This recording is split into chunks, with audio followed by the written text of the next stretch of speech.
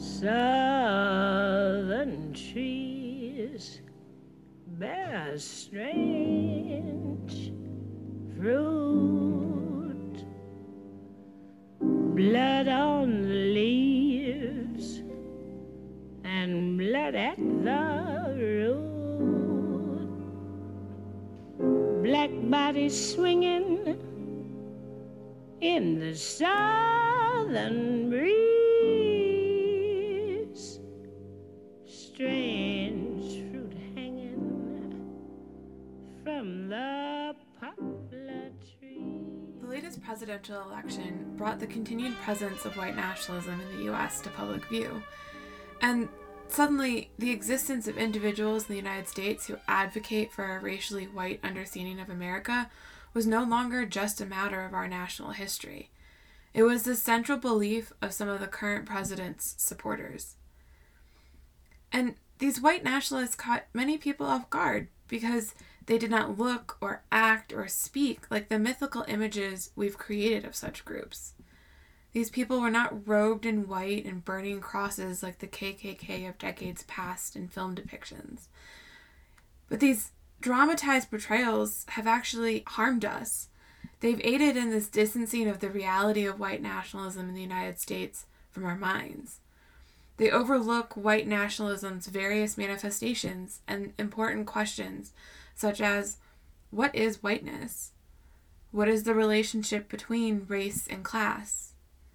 And for this episode, what role has religion played in white nationalism? Back in February, I spoke with Kelly J. Baker about these questions, and specifically the relationship between Protestantism and American white nationalism. Kelly is the editor of Women in Higher Education and a freelance essayist. She regularly writes for publications such as Killing the Buddha and Sacred Matters. She also has a PhD in American Religious History from Florida State University. But most importantly for the interview we had, Kelly is the author of the award-winning book, Gospel According to the Klan, The KKK's Appeal to Protestant America, 1915 to 1930. The conversation that Kelly and I had will be helpful to anyone who is confused about the relationship between white nationalism, the alt-right, and religion in the United States. But after the interview, stay tuned. There is going to be some Holy Media Show updates. Pastoral scene of the gallant South, the bulging eyes and the twisted mouth, scent of magnolia. So welcome to the show. Thank you so much for having me. I appreciate it. So I'm just kind of curious, how have you been since the election and inauguration, given your research? Oh, man. I just told someone this morning that I felt like I was living through the stuff that I researched. Like I was having this weird, moment of dissonance where I was like, but I write about this stuff. I don't live through it. Which sounds really whiny and maybe entitled, but it's just kind of a weird moment for me to see that people are regularly talking about white nationalism and white supremacy, and that no longer am I kind of having to convince people these are important topics, but now it's relevant and everyone has an opinion on it and wants my opinion on it. And so it's kind of a bizarre move. I have friends that are tweeting me and they're like, oh, look, it's the white nationalism White House. And I'm like, oh no, we've done this before. This is not a new thing, right? This is a thing that's happened before. So it's kind of a bizarre moment for me. So for listeners who aren't religious studies scholars and haven't spent a lot of time reading about the Klan, how did Protestantism how was it in as a part of the KKK's ideology? No, this is a great question. So Protestantism was foundational to the Klan, and I would argue is actually foundational to the Klan in almost all of its incarnations. But in the 1920s, where I'm studying, this is the most popular Klan with millions of members. You have chapters in 48 states, right? They do a march on Washington. Like, it's this huge order. And Protestantism was really the moral and ethical compass that they had, which is kind of an interesting thing to say about a hate group, right? In some sort of way. But they very much understood that to be American citizens and to be truly American citizens, you needed to be native born, you needed to be white, you needed to be Protestant, and you needed to be masculine in some kind of way. So Protestantism was one of those kinds of key identity points. So that, you know, like I would go through Klan newspapers and they're like debating the theology of Jesus, right? Like where they have like this kind of interesting like relationship with Jesus where they like admire that he was a Jewish carpenter, but like how cool is it that he went on to found Protestantism? So they like skip Catholics like entirely, right? You kind of go from like Jesus to Martin Luther and you kind of take Catholics to the system. But they're having these like interesting kind of theological and historical conversations about what is Protestant Christian identity supposed to look like? What countries is it attached to from Europe, right? Who have immigrants that land in certain ways. And, you know, like, how would Jesus respond to people that didn't like the Klan, right? And they wanted to claim that he would be like, no, that's not cool. The Klan is amazing. And I just, you know, it's this kind of wild world of how honest they kind of were about, like, very much thinking about, like, what does Christian identity do for us? How can we mobilize it, right? But how are we also thinking about it as a group, right? So that they're telling people to go to church at the same time they're telling them to go to marches, right? Like hand in hand. But I mean, it's really interesting too that, you know, when you mentioned the idea of like a moral compass and, you know, debating theology, of how much that language and that treatment of white nationalism feeds into the entire shock that everyone had around like the phrase nice racism.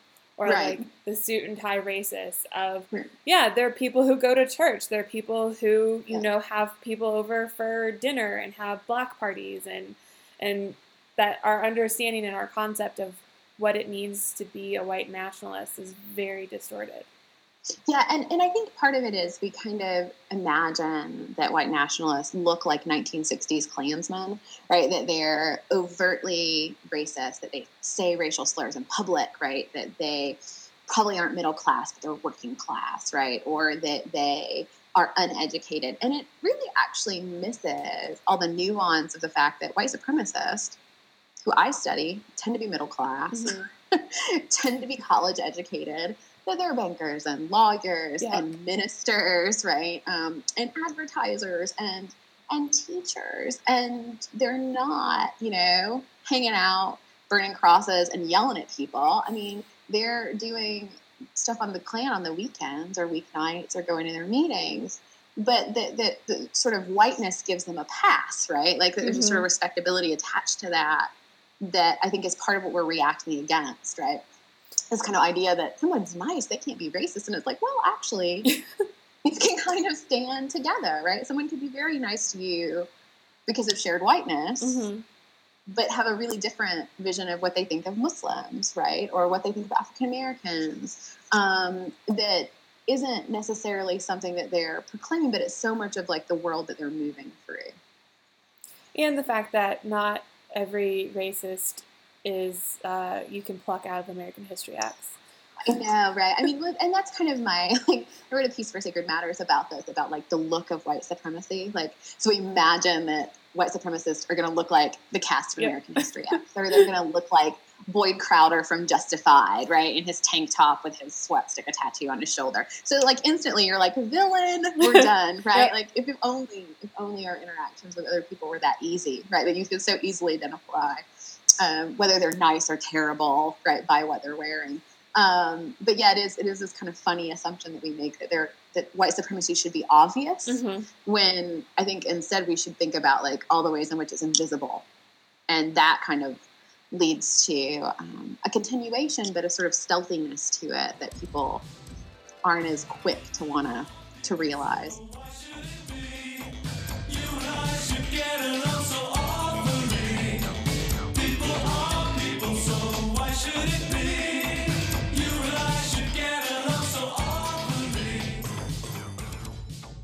Let's talk about the different brands of different brands of things here. Yeah. Well, because I feel like there's so many words and titles and categories that are swirling around that, I mean, I've had family and friends message me and be like, wait, how do these two things go together? I thought this was historical. And I was like, they're kind of being used synonymously. Right, so like I'm thinking like white nationalism, white supremacy, the alt-right, racism, and nativism. Yeah, so these are all terms that I swim in all the time, right? And so we can just kind of like move through them. So let's take white nationalism first. So white nationalism is this idea of nationalism based on the interest of white citizens, right, or white peoples in particular places. So, I mean, somebody tried to ping me on this on Twitter where they're like, oh, so white nationalism, like, shouldn't you say white supremacy? Shouldn't you do this? And I was like, well, if someone's actually yearning for a white nation state, I think white nationalism is a fair label for them, right? There's also an argument to be made that much of American patriotism also falls in this category of white nationalism. which given my research is like kind of this like weird, uncomfortable area where like, oh, we're gonna like, I recognize that there's a racial aspect to this patriotism. Right. But also like I don't want to make that argument on the internet and then deal with like what my inbox will look like. Because anyway, I would obviously not be making America great. And so white nationalism is this focus on nation state and white citizens and what's their best interest, right? So white supremacy is that kind of larger category of understanding that white people are superior, right? So very much you take those words apart, right? And it's this understanding that white people, white bodies are better than anyone else, right? And so white nationalism, right, is a part of white supremacy. So white supremacy is our umbrella, right? White nationalism, I know, I feel like I need a chalkboard or something. Maybe so I will. Maybe I'll design a little chart. Right. And then I would also argue that in the U.S., nativism falls under white supremacy because it's this nervousness over immigrants, right? And so prefacing the concerns of native-born citizens over people that are immigrating in some sort of way. What's interesting to me is that nativism has kind of fallen out of this conversation at a moment where I was like, we could really use it when we're talking about Muslim ban, right? Like there's a large history. Well, especially with regards to Catholics. Yeah, right. You could very much like tie this in with like the way in which race and religion are attached to sort of these nativist movements. And see, what was the other one? Oh, and then alt-right, which I would also put under white supremacy, that likes to call itself a white nationalist movement, though some folks in the alt-right are kind of grumpy about that characterization. I tend to think that they're white nationalist. It's my expert opinion in there. But that movement is more like a constellation of a variety of different movements. So that the alt-right includes everyone from folks that want a white nation state, right? Want America to be a white nation state with only white interests. Someone like Richard Spencer, who's called for a white ethno-state, to folks involved in the men's rights movement who find this appealing. Folks who mobilized under Gamergate are often under this. And then you get a whole bunch of folks who are neo-Nazis, right? Yes. Or are understanding themselves in a larger line of kind of far-right ideology from Europe, right? That they're looking beyond the U.S. in some sort of way. And then it like quickly devolves into a whole bunch of labels that are about how you understand race. So folks that are, are futurist, but they're also race futurist in a way that I don't entirely understand. Do you want to explain that a little bit? Because I'm pretty sure if you say futurist and people are like, aliens? Right? And it's one of those things where I'm like, I don't entirely understand like how you're using this language, right? Like you're future looking. I don't entirely know, right? And then people that are very much in this sort of biological category of race that are working very much against ideas of race as cultural construction, cultural and social and legal construction, and instead are saying, no, these are biological categories. So, I mean, it really quickly, one of the things that I learned really quickly when I started researching the alt-right is like, it's a wild world underneath this one little umbrella term. And people just want to argue about what the term means. And I was like, whoa, you should look at all the adherents under this and try to figure out like how you want to describe what they do. Mm-hmm. And so, yeah, so you're right. I mean, like the terms are out there and like tracing like the origins and like how people are using them. And then what you find too is a lot of people are using these terms incorrectly, Yep. right? They're calling stuff one thing when it's actually more of something else. And I mean, and this is what scholars love, right? Where they can be like, oh, look, you use this incorrectly. I'm not as invested in those, but it is interesting to see the way in which a term like white supremacy now gets thrown around, Mm-hmm. right? And used in these very kind of particular ways that still sometimes manage to miss structural racism. Yes. Like that's the part that like is so frustrating. Is it still us talking about extremists usually when Yes. people are talking about white nationalists or white supremacists?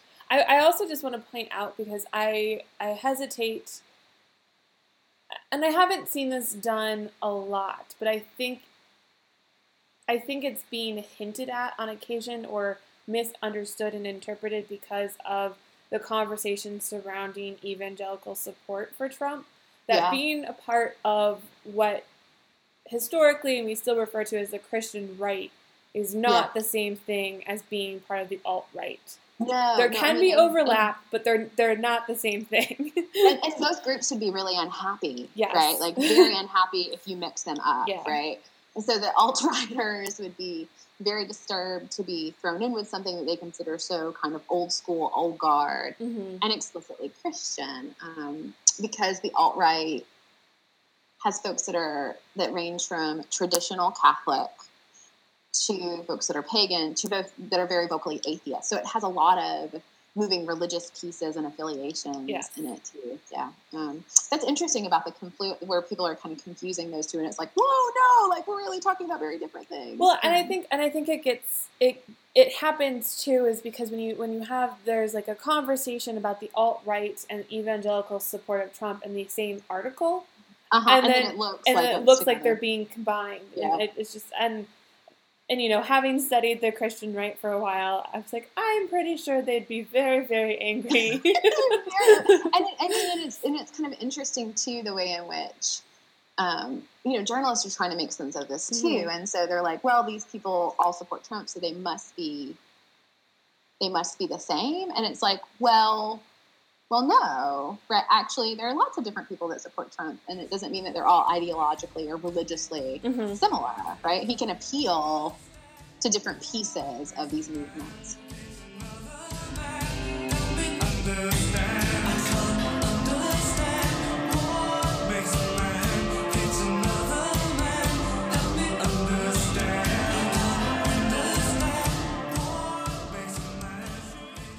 So, I think it's time to dive into the one topic we haven't really touched upon yet, which All is it's loaded, but it's very historical and can get very academic-y.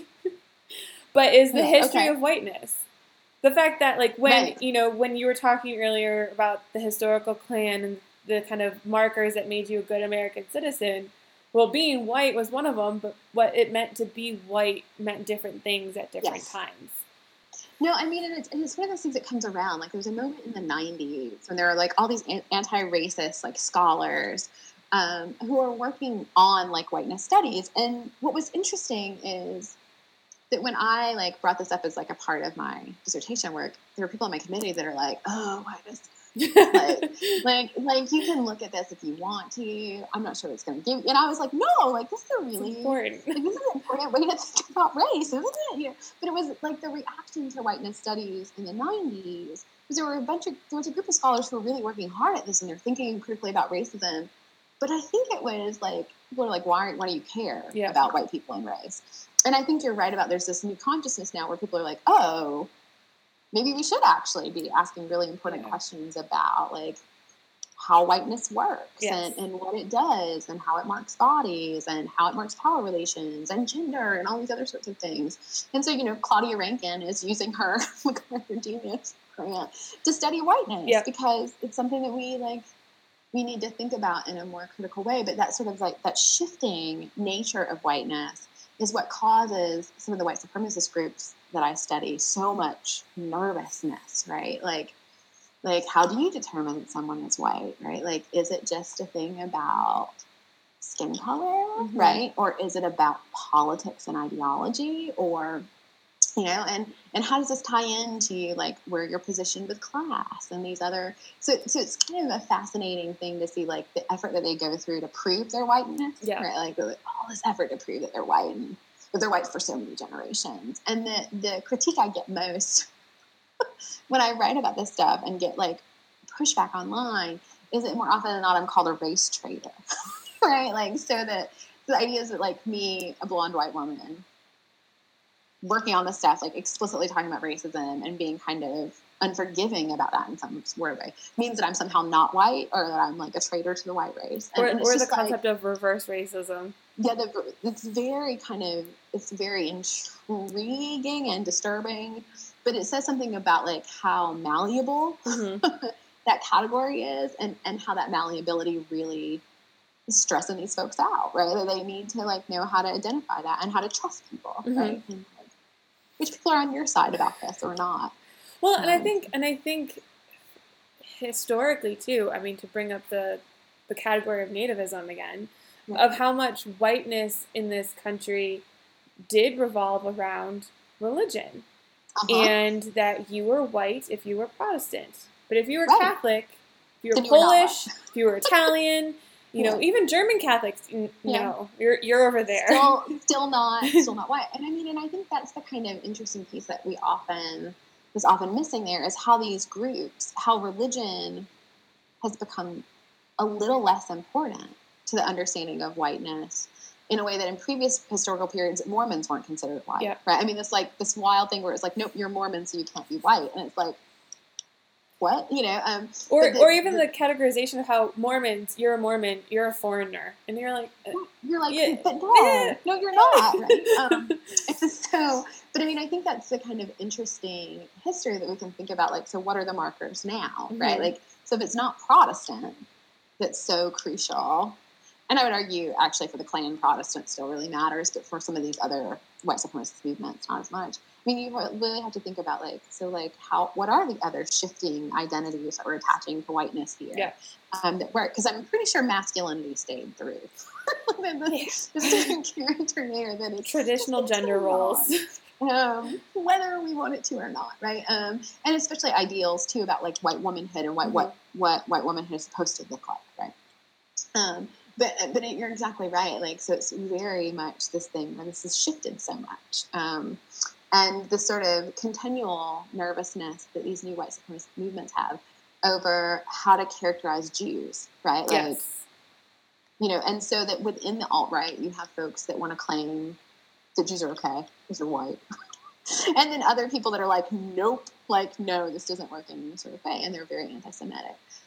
So just this kind of like how one group can actually like throw a wrench in their vision of what these categories are, I think, is something that we really kind of need to push on to and think through a little bit more. But it is also very interesting that, at least from my perspective, and maybe it's colored because of the research I do, how much of American nativism is still dominated by religious rhetoric. That it's still very much a religiously dominated category to be like. Yes. Yeah. And it's so clear in the kind of reactions to the Muslim ban, right? Like very much the kind of explicit rhetoric over nervousness over Islam, and people that want to go as far as suggest that Islam is not religion. Well, yeah, I was also thinking about Michael Schulzen's article for Acts of Faith in the Washington Post. It was how people think it's a political ideology. It's not religion. Yeah. And what's fascinating to me about that is that there's a move too among scholars of American religion historically to identify groups that made them uncomfortable as political ideology rather than religious ideology. For example, the Klan that I study, historians before me were very much like, well, this is not actually religion, right? Like the religion is fake. This is actually all about politics. And then I like get into Klan and print culture, and I'm like, oh my gosh, every issue is about religion. Yeah. Like, what are you talking? Like, you can't say this, but it's this kind of delegitimizing move to say, Mhm. oh, no. They pretend to be a religion, but what they actually are is this political movement that we need to be nervous about. So that I find that like that strategy exists in a lot of different places, including that nativist, right? And so it's kind of interesting to see where that pops up outside of the academy, but also inside of the academy too, about like how we're going to mark what's good religion Versus bad religion. And versus the bad. And I was like, and we're still in this conversation in 2017, so I guess we're never going to be over I was it. gonna say, we just talked about it in a seminar on Wednesday. I mean, it's one of those where I'm like, wow, we're still in this conversation. Like, I was over this conversation in like 2007, right? But like, and that's only after I'd argued with people for years. And I'm like, oh, whoa, like 10 years later, still a thing. But see, and the funny part is in like the public conversation that the religions we're still discussing and debating in those two, in this binary are dominant world religions. We're not even including like neo-paganism and like all these. No. I mean, like the poor new religious movements, like they are so like if we're still debating on whether Islam is politics or religion, like I mean, how do you even deal with Branch Davidian? Like you can't, right? Like, because you're still stuck on a conversation that we thought would be over. But you're right. It very much maps in the kind of public space, right? That you have people talk about. Well, what you need to be able to do is decipher between like good religion and evil religion. And I'm like, what are you talking? Like what? Like how do you do this? And it comes down to often to, oh well, this looks like what I'm used to. Oxford town, everybody's got their heads bowed down. Sun don't shine above the ground, ain't a going down Oxford town.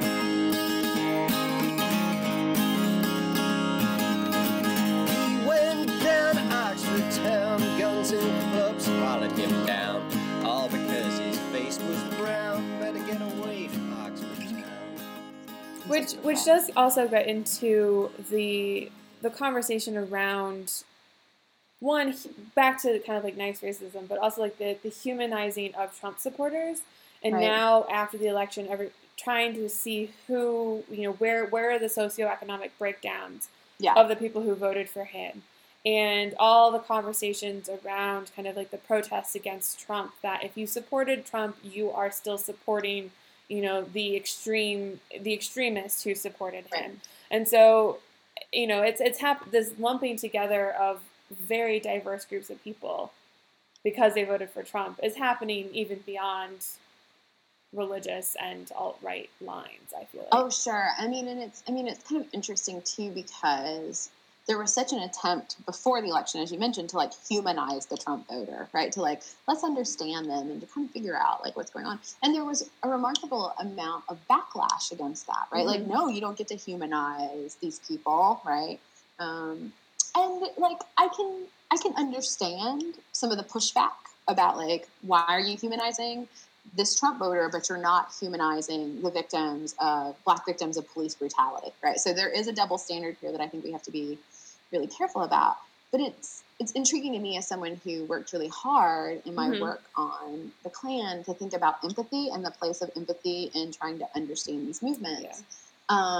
So that one of the things that I tried really hard to do in that book, and I'm not entirely sure I was always successful, was to think about Klan members as human beings that had contradictory visions of what they wanted, that they're messy, that their lives don't entirely clearly match a stereotype or a caricature, and that maybe we need to like understand why something like this could appeal to someone. Yes. So we can combat it better. And part of that was a move on my behalf because so many people researching hate groups at that time were very much against this move, right? That they're terrible, they're villains, that's all you need to know about them. And I was like, well, don't you kind of want to know, like, how a middle-class lawyer ends up in, like I would like to know the steps of how this happens, so that when we think about how hatred works or how white supremacy works, like, what are the ways that we can kind of combat that? Where can our activism fall?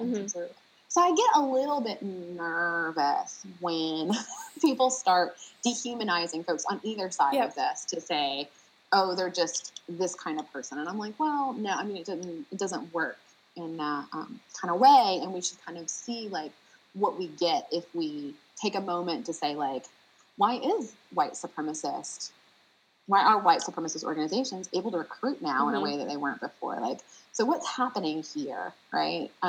Because there is a tendency, I think, to be like, I don't understand why this would appeal. Yeah. And I'm like, well, then you're not who they're going for, which is fine and good, and I'm okay with that. But you need to understand, like, then who are they targeting? Yes. And what does this say about, our country at this moment that kind of Make America Great could mobilize so many of these different groups that are now alongside David Duke, right? Mm-hmm. So it's kind of a tangle, and I think it's a hard ethical question for scholars too. But I get a little bit nervous anytime I see dehumanization happen as the way to approach groups of people. It never ends well. Oxford town, everybody's got the heads bowed down. The sun don't shine above the ground, ain't it going down to Oxford town? Well, it was great to talk to you, and I'm glad we were able to talk. This was fun.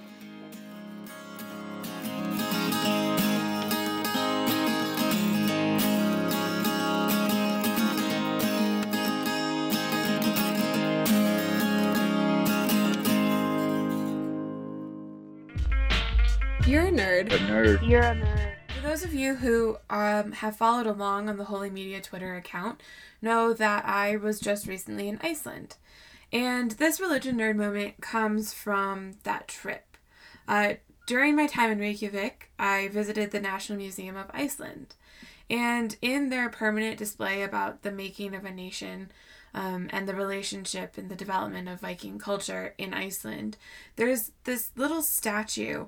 I'm not going to try and pronounce it because I would just be butchering the Icelandic word, but it's a little bronze figurine that they've dated it to around 1000 AD, and they're not entirely sure whether it's a statue that is depicting the Norse god Thor holding his hammer, or if it's a depiction of Christ, or if it's just a gaming piece.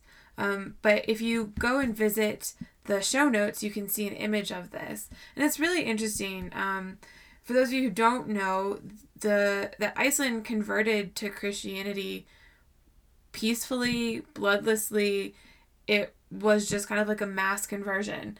And so it'll be very interesting, if they ever do more research on this statue to figure out whether it was actually a combination of, Norse gods and Christianity coming together in this figure, if it was actually Thor versus Christ, or if we're all reading into this too much and it's just a game piece. But it's a really interesting piece, and it's an interesting archaeological find. So take a look at the show notes to see an image of it, and let me know whether you think it's possibly Thor, Christ, or a gaming piece.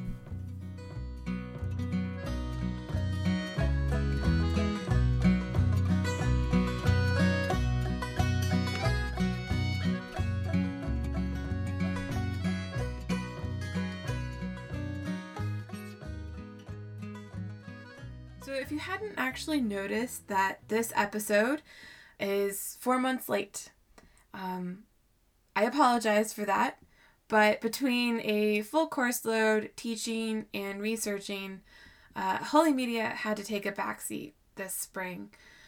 But I'm hoping that's not always going to be the case. So with 1 year of my PhD down, I've now know how I'm going to try and balance doing this podcast and doing all of my work. And that's going to be an adjustment to the podcast schedule. So from now on, Holy Media will now run 6 months of the year, May through October, with mini bonus episodes as current events require, because things will happen, events will occur, and it is the responsibility of Holy Media to comment on things with regards to religion and media as they happen. But hopefully with this new timeline, I'm going to be able to give equal attention to the podcast as I do to my research and schoolwork during the academic year. And by publishing episodes when I'm not in class, it's going to allow me to produce quality content that isn't rushed in favor of finishing term papers and projects. There are actually also a couple other ideas in the works for Holy Media right now, given this new timeline. So keep listening and keep checking the show's websites for updates as these possibilities develop. And I really want to thank everyone for all of your patience as I negotiate research, teaching, and this podcast. Holy Media is really important to me as it's one manifestation and one way I'm trying to develop myself as a public scholar and as an academic that tries to make the work I do relatable to a general public. So thank you guys for your patience and for continuing to listen to the show. We all need more kindness in this world. We all need more kindness in this world. You may look high and low, but there's no place else to go. We all need more kindness in this world. Thanks for listening to this episode of Holy Media. Don't forget to check out the show notes for this episode at holymedia.com. There you can find links to some of Kelly's writings on white nationalism in light of the election, and a link to an episode on whiteness from my favorite NPR podcast, Code Switch. Also, please leave a comment in the show notes. It'd be great to get a conversation going, and I'm always looking for feedback. You can also start a conversation about this episode on Twitter. The show's Twitter handle is @HolyMedia. And as always, you can find the show on SoundCloud, the iTunes podcast app, Stitcher, and Google Play. And if you enjoy Holy Media, I ask that you rate and comment about the show on iTunes and Stitcher. Those ratings actually help the show gain an audience and provide me with feedback about what I'm doing well and what I could improve on.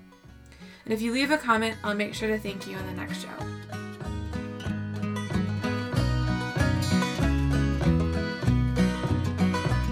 We all need more sunshine in this world. We all need more sunshine in this world. You may look high and low, but there's no place else to go. We all need more sunshine in this world. And this is Holy Media.